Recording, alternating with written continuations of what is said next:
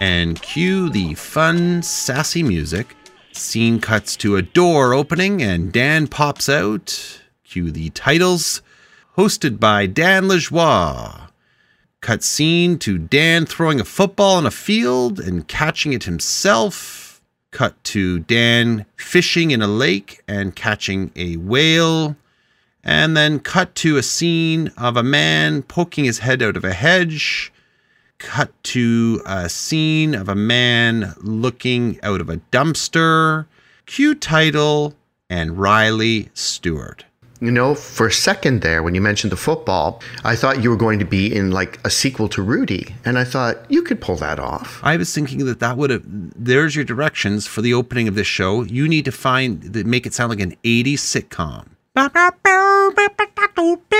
I want to produce a sequel to Rudy with you. Like Rudy, what happened to him after his football career? Oh, I thought it was going to be about a man in middle age who decides to go to Notre Dame and try to, like the opposite end. Instead of a young, upstart little pipsqueak, it's a big man who's turning 45 this year trying to make that team. No, it'll be like Rudy. And like when we find him, he's working at the Brick. Oh, so I get to play Rudy? Yeah.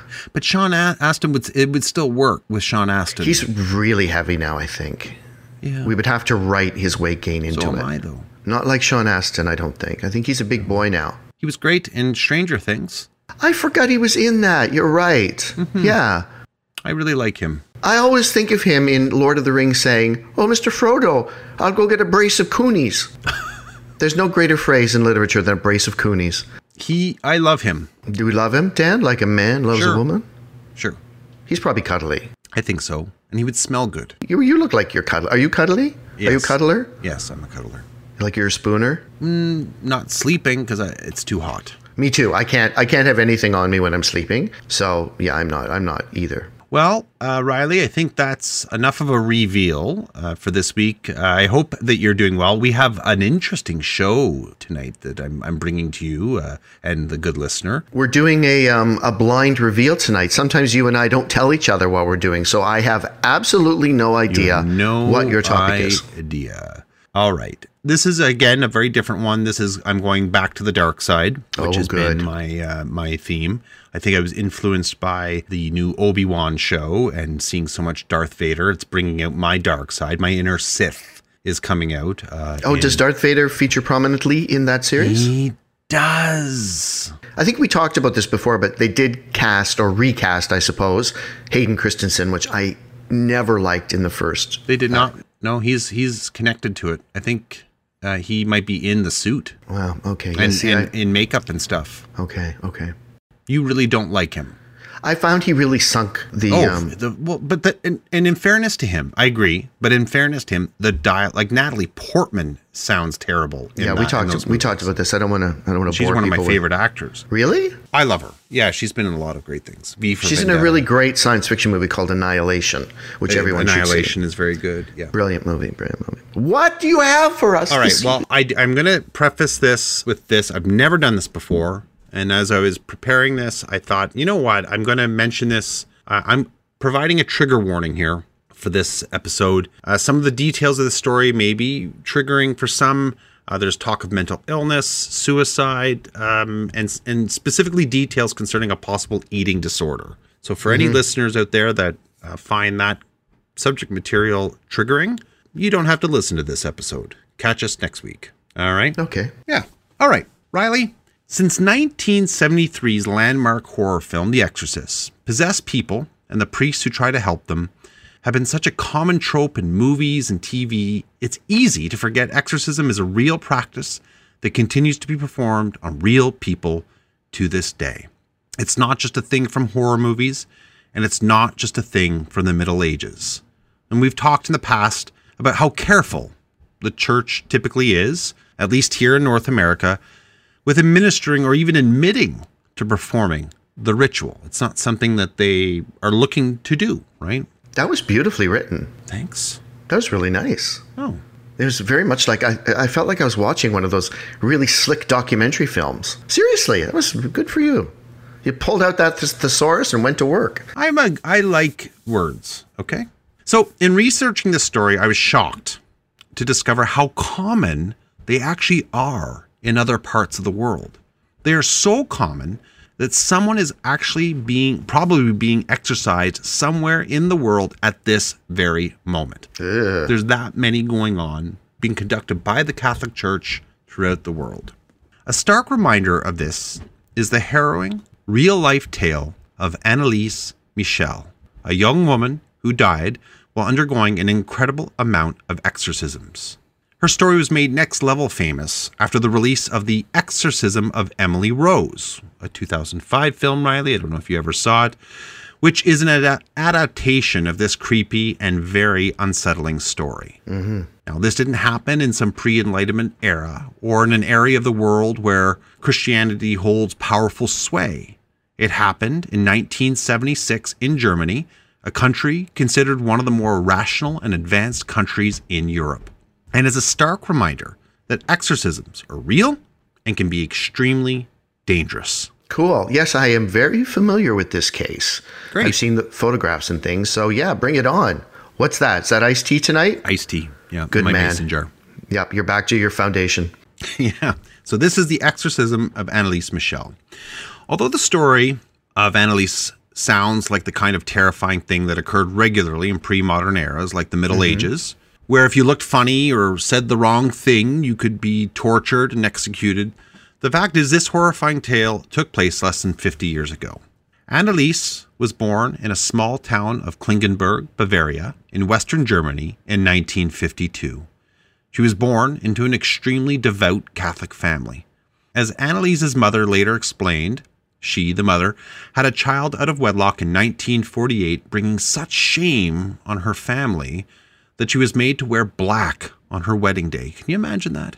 Yeah, that's like being extreme. that like hardcore. Yeah. The mother tried so hard to atone for her sin that she went to great extremes with her piety by the time Anneliese was born, rejecting the reforms the Catholic Church brought on with Vatican II Electric Boogaloo, otherwise known as the Second Ecumenical Council of the Vatican. Yeah, Vatican II is a big damn deal. Actually, it was a big damn deal. I mean, I kind of know it, but I did some research on it. It's actually quite profound, some of the things that came out of that. Like, if you practice another faith, you're not necessarily evil. The Jews aren't bad, so stop punishing them. They're with us. They just made some different choices. Like, it was this very liberal movement, but like any movement like that, there's a lot of people that have had a difficult time accepting some of those changes. Absolutely. And this family is one of them. So additionally, her father had considered becoming a priest, and 3 of her aunts were nuns. As a result, Anneliese, a naturally sensitive girl, also felt pressure to atone for the sins of others around her, including, get this, sleeping on the floor as penance for drug addicts who themselves slept on the ground at the train station or elsewhere. This family setting would only serve as a launchpad for a real-life nightmare by the time Anneliese was diagnosed with both physical and mental disorders as a teenager. So, things took an abrupt turn for the worse when Anneliese began experiencing blackouts at age 16 in 1968. At first, she would walk around in a trance, unaware of what she was doing, or wet the bed. Soon, she was experiencing convulsions. A neurologist diagnosed her with temporal lobe epilepsy, which can cause seizures, memory loss, and hallucinations. Furthermore, it can cause a disorder known as Geschwind syndrome, which, it should be noted, there is controversy surrounding whether this is actually a true neuropsychiatric disorder. So temporal lobe epilepsy causes chronic, mild interictal, so between seizures, changes in personality, which slowly intensify over time. Geschwind syndrome includes 5 primary changes to the person's personality, their being. Hypergraphia, which is intense desire to write or draw. I had never heard of that, by the way. I'd never heard of that either. That's a good one to have. Yeah, I know. Well, it makes you think about maybe some of the what are you doing here? You're taking a selfie of yourself as I'm taking a picture of us. Okay. Why are you so mean? It's funny. But you wonder about some of the geniuses, like the painters and stuff like that, that maybe that is one of the things, maybe they're suffering from hypergraphia. So there's also hyper-religiosity, like a really intense belief in religion and the spiritual aspects to it. There's atypical sexuality, so that like you have a reduced libido. Something called circumstantiality, which is, and this is going to sound very familiar to you, apparently unnecessary details and seemingly irrelevant remarks cause a delay in getting to the point.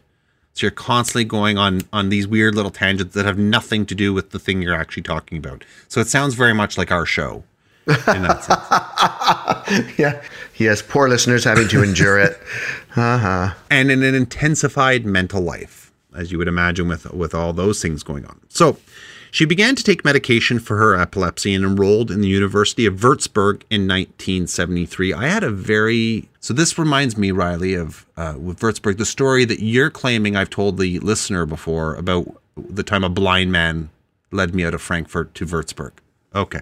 And it gives, and you know what that you've just done is you've given the listener incentives to go back and listen to our past library. Yeah, and we won't tell you which episode it is. The first person that can tell us which episode it is will receive a set of pens from Riley.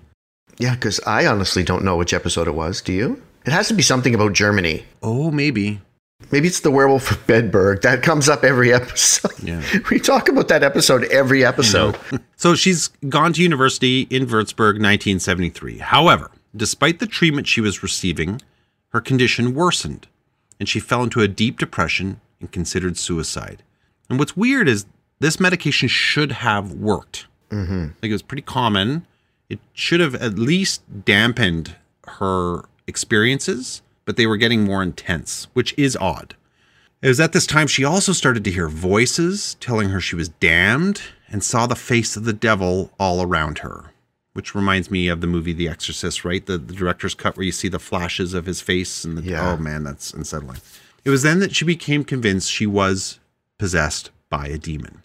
Others first became convinced of Anneliese's possession when she could not walk past a certain image of Jesus while on a pilgrimage. She refused to drink holy water, and this is a quote, she gave off a strong, hellish smell. Oh, that's not uncommon, actually. With possessions? Yeah. There's this odor of like sulfur, devilly stuff. Yeah, weird, eh? I sound like such a scholar. You know devilly stuff. So an exorcist from a town nearby confirmed her possession, but Anneliese's request for exorcism from her local priest was twice denied, with the response being the bishop had to approve the rite. Unfortunately for all involved, it wouldn't take long before the bishop and priests changed their minds. As time went on, things got considerably worse than just not being able to walk past a picture of Jesus or hearing voices. Soon, Anneliese was compulsively doing hundreds of squats and genuflections a day, 400 to 600 by most accounts, until she eventually ruptured the ligaments in her knees. Oh, that's a long heal. Don't you have to get surgery to repair that? Yeah. Oh, yeah. Wow. Oh, dear. At one point, she crawled under a table and stayed there, barking like a dog, for 2 days. She ate spiders and coal and bits of rock, and she once bit the head off of a dead bird. Her screaming could be heard for hours at a stretch through the walls, and she was also known to urinate on the floor and then lick it up. Anneliese's family wanted to seek further psychiatric treatment for their daughter, but Anneliese refused, begging for religious intercession. Perhaps influenced by The Exorcist, although there is no evidence to suggest she ever saw it or even heard about it, Anneliese demanded an exorcist of her own. In 1975, she got her wish. So just ring my bell again. How old is she at this point? What age are we looking at? She's 20 and 75 now. Yeah, she's an independent woman. That's what I want to know. She's in her 20s. Yeah. Okay, thank you. And I know why you're asking that. That's a good question to ask, because often we see this impacting young children sort of transitioning from adolescence to teenage years, right? Well, yeah, and I was just wondering, she was old enough to have the facility to ask for it herself, yes. to sort of take control of her treatment. So the local bishop, Joseph Stangl, approved Anneliese's third request after she received support from a priest named Ernst Alt, who believed her condition was more than just epilepsy and hallucinations. The bishop assigned Pastor Arnold Renz to work together with Father Alt to perform an exorcism rite under the condition they did so in total secrecy. And that might sound odd, except we do know that the Catholic Church is not super keen on publicizing this type of stuff. Mm-hmm. Yes. And we'll get into it a little bit later. It's not necessarily just because they don't want, people banging down their doors and asking for exorcisms when they don't need them, but it's also that they're playing a game, right, with secularism. Boy, that's hard to say. Secularism taking such a strong foothold in the Western world. And if they start going into that, out there stuff, they may lose more and more people. Well, absolutely, yeah. I can totally see the reason for doing that. Mm-hmm. So the rite of exorcism was performed on Anneliese Michel for the first, but by no means the last time, by Father Renz on September 24th, 1975. Over the course of her various sessions with the priest, Anneliese revealed the names of many of the more notable demons who possessed her. As it turns out, her body was something like a VIP lounge for the damned. Souls you would probably have thought of as evil-doing humans rather than proper demons contended for dominance within her. Anneliese supposedly served as host to the souls of history's greatest villains: Cain, Judas Iscariot, Nero, Lucifer, and Hitler, among others. These dark souls would speak through Anneliese, intoning evil wisdom and even at times conversing with one another and insulting and belittling each other. According to Anneliese's mother, when she would speak as these other people, the appropriate accent would accompany it. For example, she would speak with an Austrian accent when Hitler was speaking through her, or in an Italian or Latin when Nero was present.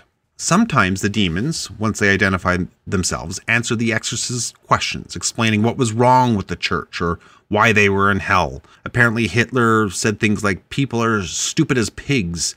They think it's all over after death. It goes on." Wow. This is like the one part of this story that actually made me giggle a little bit.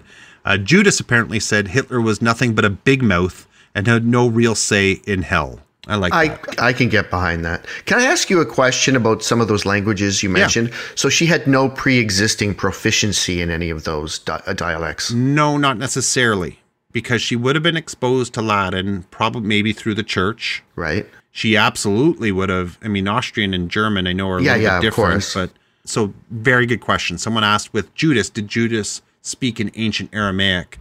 And there's no evidence of her doing that. Okay. Because there's recordings, and I'll get into that in a second. There are recordings, but she never slips out of German. She's speaking German the whole time. Okay. Or Austrian. So furthermore, and this is an interesting one. One of Anneliese's demons was an excommunicated priest named Valentin Fleischmann. And even though Anneliese should not have known anything about him, she was able to provide accurate details of the behavior that got him booted from the church, including personal details of his life that were never made public, which is very weird. Indeed. And these things were being recorded by the priests. So apparently the priests weren't even aware of this. Well, they probably knew the man, but the details she was revealing when that went up the chain, when they were, I guess, reporting back to the bishop, it was like, ooh, she's right, or it's right. So that's odd.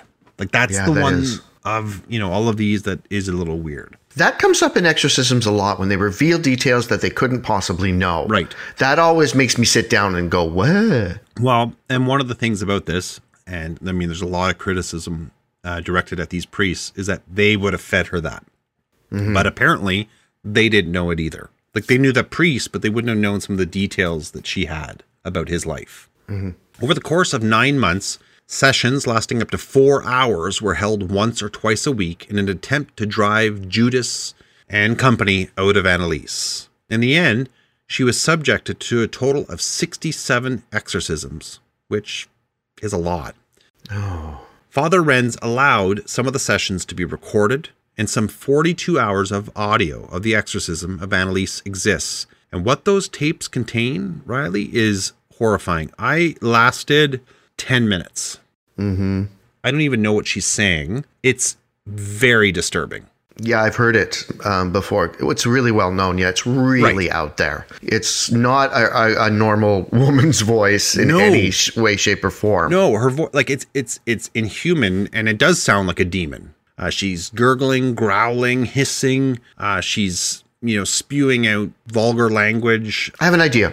Here's my idea. Okay, you know how I always end the show with something funny? I was going to ask you. Tonight, listener, and so you'll be forewarned, so you can stop the show or not. Instead of ending it with a humorous thing, I'll put a little clip in there. And if you want to continue listening after we say goodbye, that will be there. If you don't want to hear it, stop the show there. So there, they will get a little taste of what you're talking about, and nobody gets offended. There you go. I was going to ask if you could do that. That's brilliant. Okay. Yeah, let's do that. So what's interesting is that Anneliese's voice on these tapes sounds very similar to Linda Blair's, at least I think, in The Exorcist. It's beast-like and very feral and deep, and doesn't even sound like it's coming from a female. It sounds like an ancient old being, right? During these sessions, even as Anneliese wasted away physically, she exhibited what witnesses described as superhuman strength, and her behavior would become so violent that she would have to be held down, chained to her chair, or otherwise restrained, so that the priests would be able to continue performing their rites. Again, a very common thing with purported real exorcisms. It was around this time that Anneliese broke all the bones and ripped all the tendons in her knees from kneeling so much. And honestly, being chained down might have been the preferable alternative to that. Right? Like, imagine the pain that this poor young woman must have been in.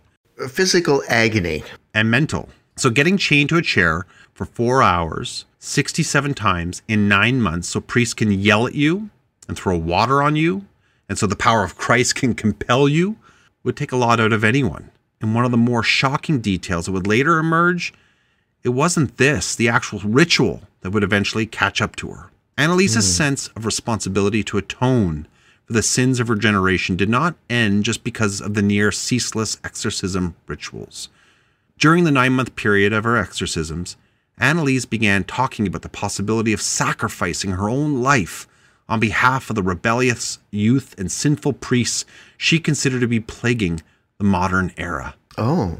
Yeah, by this point she had requested not to be treated medically for her epilepsy any longer, relying fully on the priest's exorcisms, and had stopped eating altogether, planning to starve herself to death to atone for the sins of others. So this girl was very religious, fanatically religious. Yeah. Something I wanted to mention to you, and I just checked to make sure that I was right, because you know my memory, I'm old, I can't freaking remember my phone number sometimes. Interesting enough, the voice in The Exorcism of the Devil is a woman. It's an actress named Mercedes McCambridge who voiced The Exorcist. It just goes to show you that is absolutely in the realm of the female voice. Was in that movie, it's not altered? No, that's her. She had a very distinct gravelly voice, yeah. Cool. Yeah, famous performance. Of course. By the spring of 1976, Anneliese was emaciated and had contracted pneumonia.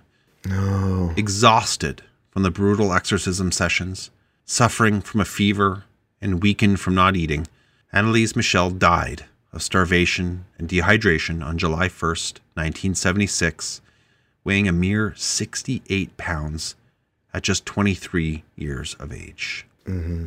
The end of Anneliese's life, however, was hardly the end of the story.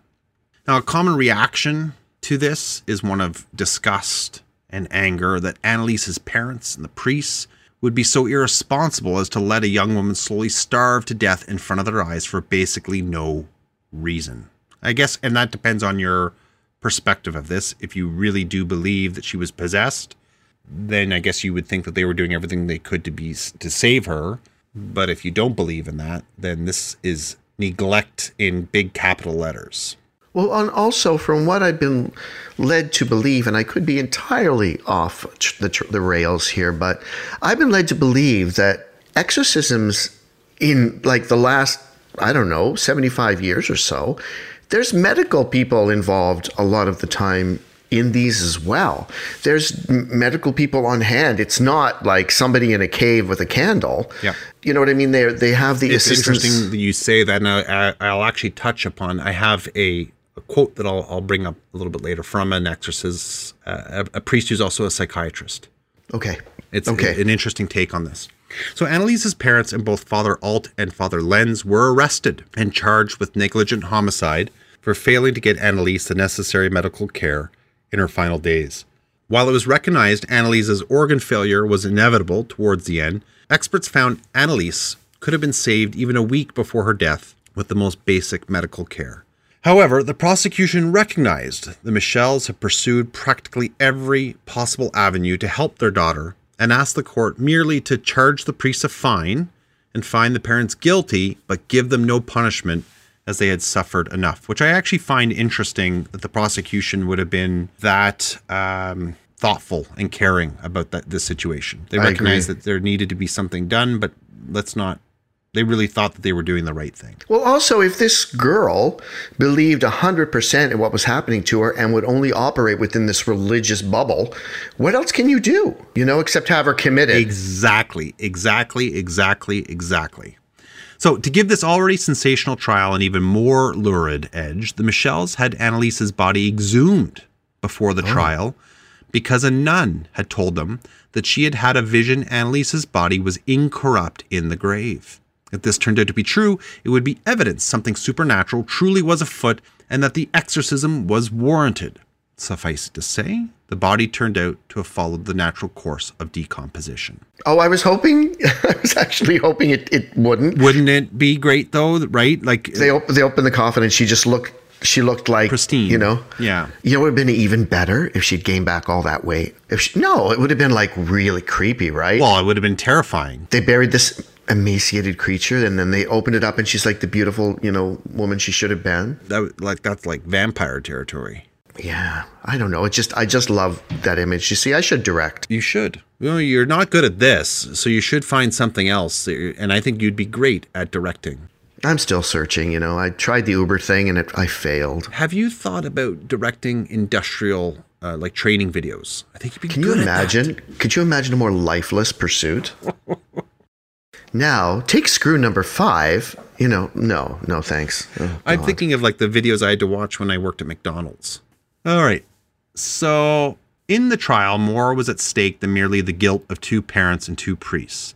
The trial also served as a referendum of sorts on the issue of science and reason versus religion. In comparison to some other European nations, Germany is considered highly rational and secular. For example, in Italy, nearly 500,000 exorcisms are performed each year, and about 1/5 of the world's practicing exorcists live in France. I was shocked when I read that. And these are current statistics? Yes. I got that I think that's from a Washington Post article I read. And that was in 2018. If it's that article that I got that, it's like, it was in the last couple of years. We're not as far along as I thought we were. I can kind of get Italy, right, with the Vatican being right there. But I think of France being more cosmopolitan. I don't know. Mm-hmm. By comparison, Germany has only 2 or 3 practicing exorcists who perform in secret under the bishop's approval. Even among baptized Christians in Germany, about 1/3 of Catholics and half of Protestants don't even believe in life after death. That actually surprises me too, but I think that's probably very similar to here in Canada, at least. I don't know about the United States. Yeah, I don't know about the United States either, man. Yeah, it's different. As such, as a country that prides itself on being secular, German officials didn't want to be seen going on the record as considering the presence of the devil as a legitimate defense. At the same time, the church had a vested interest in maintaining Satan is real. If demons don't exist and priests can't perform exorcisms and control these entities, then elements of the Bible come into doubt, which could lead an already secular nation into questioning religion even more. Norbert Baumert, a Jesuit priest and chairman of the Theological Commission of the Catholic Charismatic Renewal in Germany, did you get all that? That was a mouthful. Was quoted as saying, "I personally believe that this case was handled in such a way as to play down the reality of the devil." That's what they believe, right? That this is part of the devil's scheme to make you think he's not real. While the court did hear the arguments in favor of Anneliese's possession, in general, the case was handled in a way that downplayed the existence of any supernatural entities.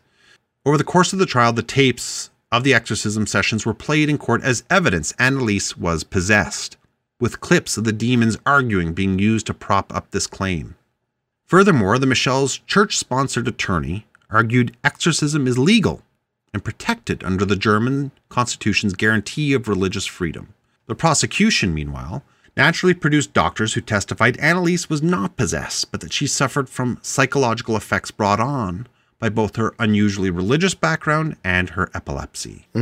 All 4 defendants were found guilty, not of negligent homicide, but of the lesser charge of negligent manslaughter. However, while the court gave a more lenient sentence than the public had expected, it was not as lenient as the prosecution had suggested.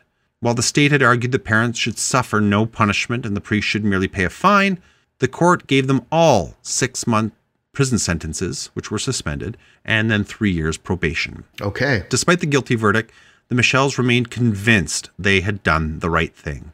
Anneliese's mother said the exorcisms were justified because Anneliese's hands had borne stigmata as a sign the demons should be driven out, so Anneliese could atone for the sins of others. She said she did not regret her daughter's death, as she was convinced there was no other course of action. The Anneliese Michel trial became a huge media spectacle, and German priests found themselves embarrassed to be associated with what they considered old-fashioned practices, especially the fact the rite of exorcism used on Anneliese dated back to 1614. Many within the German church made a concerted effort to modernize the church's rules about exorcism. German bishops and theologians formed a commission to review the church's practices, and in 1984, they petitioned the Vatican to reform their approach to the rite. And I'm going to paraphrase a lot of this. So basically what they were saying is that part of the problem is that when they're performing that rite, they're looking right at the person and they're saying, "I command the unclean spirit," and so on.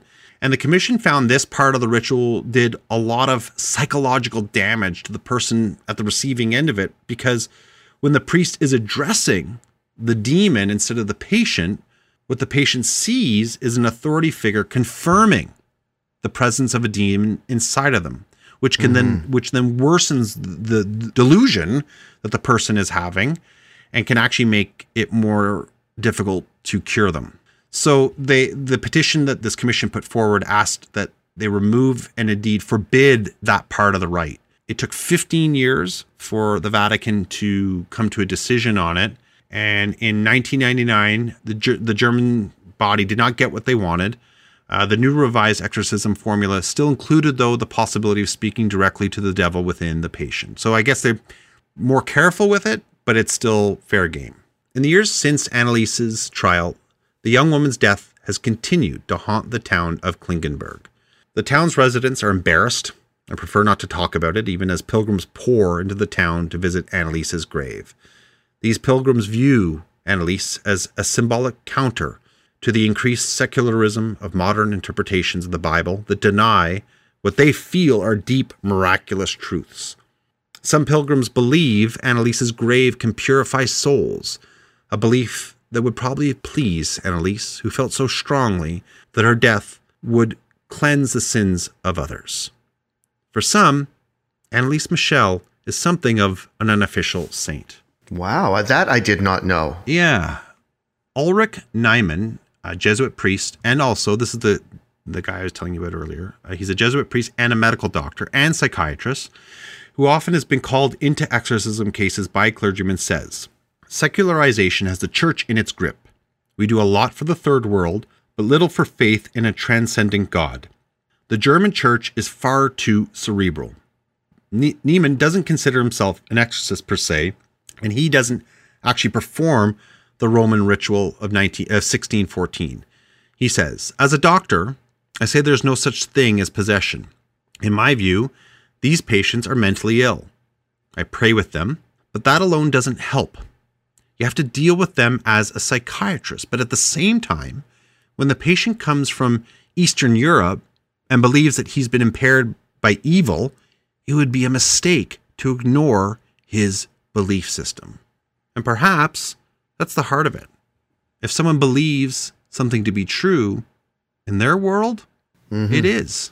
Yeah, I'm going to tell you something about that later once you wrap this up. That's it. I just wrapped it up. I want to tell you something while it's still fresh in my mind. There was this girl that I knew, not well, but peripherally. So I would see her out because, I started out in the punk scene and all of that. I would see her out at the clubs and stuff. And, I knew her enough to say hello. And, she'd always bum a cigarette or whatever. Anyway, in her mid-20s, she started to manifest really pronounced psychological problems. And the particular thing that she believed, and I should say that her sister suffered from really bad schizophrenia and ended up killing herself. But she believed that there had been something put in her, a device had been put in her, and she was being monitored and tested by some unknown sort of dark government agency. And I remember talking to friends of hers, and they were saying that the only way that she could be approached for treatment was that her therapist and stuff had to go at her through that door. Yeah. So they had to operate within the realm of what she believed. And so they would say, okay, we know that you're being followed. We want to make you safe, blah, blah, blah, blah. And so they had to reinforce her beliefs in order to sort of get inside her. Otherwise, they would get nowhere. Otherwise, they would be part of the conspiracy. And it was really an incredibly tough journey. I don't know what happened to her, but I remember it was like everyone was talking about it because just suddenly one day she was just almost unapproachable. And you had to sort of buy into the conspiracy that she believed that she was part of in order to even deal with her at any level. And so her therapist, that was how they... So I can get this because this woman is fervently religious. And we all know what fervent religion looks like because it's all over the place, right? And I get that if you believe in something so profoundly that it can just take over your entire consciousness. On the other side of the spectrum, when you fervently believe, you see that like in the Baptist culture in the southern United States where they believe that there's the faith healers, right? And people who are ill suddenly aren't anymore. And I mean, certainly I often wonder if it's all just a big con, but we even have that in the Catholic faith as well. If you go to Saint Anne de Beaupré, which is one of Canada's oldest churches just outside of Quebec City. Hold on a sec.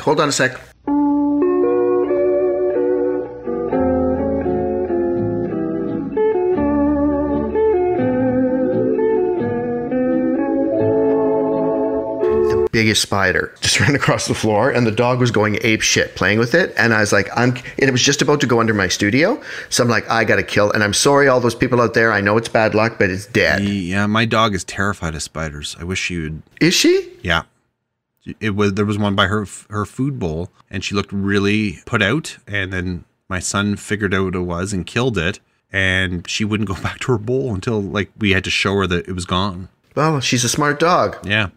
So anyway, I was saying in Saint Anne de Beaupré, in this church, there's pillars filled with crutches and wheelchairs and canes and stuff like that, because there's a relic there, and apparently this relic can heal you. And it's still happening to this day. That's one of many religious shrines throughout the world where that takes place. There's not a million, but there are a lot of them across the globe where miracles have happened, where the Blessed Mother has appeared. There's a lot of them. I don't think the Catholic Church, for all its warts, it's not in the game of conning people. They're not asking you to donate every weekend all your life savings so that they can drive a Cadillac. Actually, the Pope does drive probably something similar, doesn't he? Yeah, but he has to because he gets shot. Yeah. Oh, yeah, the Pope mobile. I don't think the Pope drives. I bet he doesn't even have a license. But he does live an opulent lifestyle. So there I go. Anyway, but the common priest doesn't. Anyway, my point being is that people believe that this thing has healing power. And because they believe so powerfully, it happens. And there is magic in that. I think there is magic in that. In science. Well, I mean, it's the same reason that, I hate to bring up a dark moment in my past, but it's the exact same reason that my mother listened to tapes when she had cancer. Because she believed, or she was trying to believe, that the power of positive energy and thinking and sort of meditating, and she would imagine the cancer within her and she would imagine her body trying to cure it. I mean, that's what that is. She was looking for positive energy. How do I explain this, Dan? It's a tough one. She was trying to use belief as medicine. There we go. Belief as medicine. She believed that if she believed strongly enough, her body would obey her and cure her. There we go. That was hard to get to. I needed to write that down and then think it through, but I didn't have that luxury. I'm exhausted now.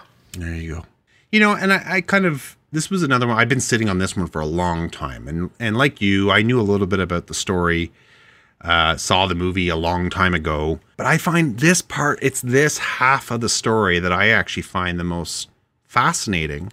An exorcism is an exorcism. We've talked about a bunch of them. And this one isn't maybe as freaky as like the Roland Doe story. It's this questioning of, is it real? And does it matter if we don't think it is, if the person experiencing thinks it's real? Exactly. That's exactly it. What you were saying, I'd just like to add to it. This is an extreme case. This isn't just a mere exorcism. This is a lifestyle of exorcism. Like you said, she had so many, like basically she was just living through exorcism after exorcism after exorcism, right? It became a way of life for her. And doing those genuflections and stuff in between the exorcisms, right? Which is when she blew her knees out. I hated that detail. Yeah. That detail bothered me. She never ran hurdles again.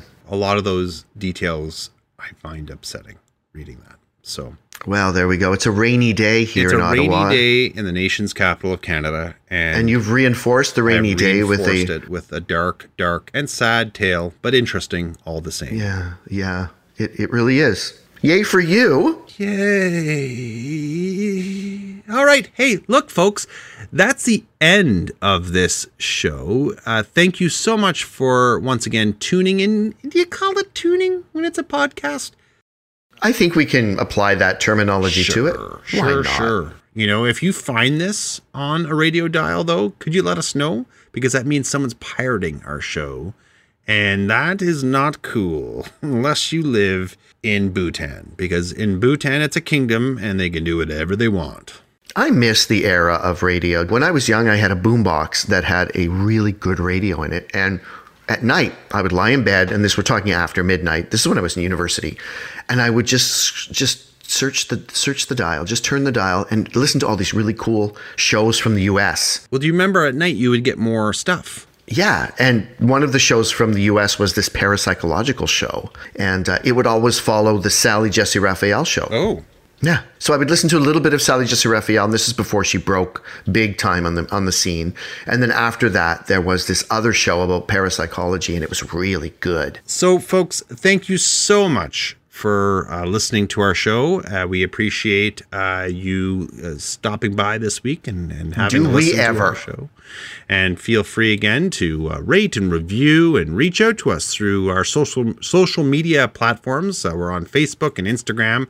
Folks, we don't charge anything for these shows, but we do ask that you spread the word of the weird, near, far, wide, and deep. Now, it is 2022, and going deep is a thing.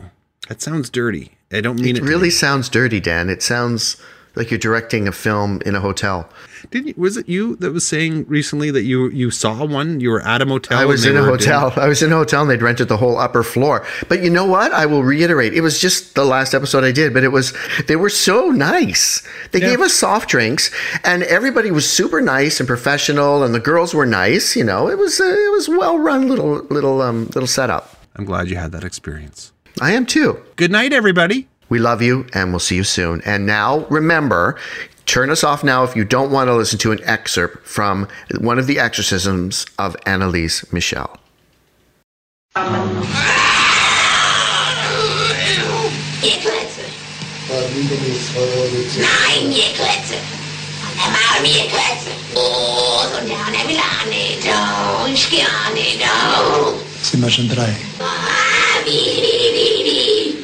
Was er so eine Scheiße? Gottes. Ich hab ein Moderschlag.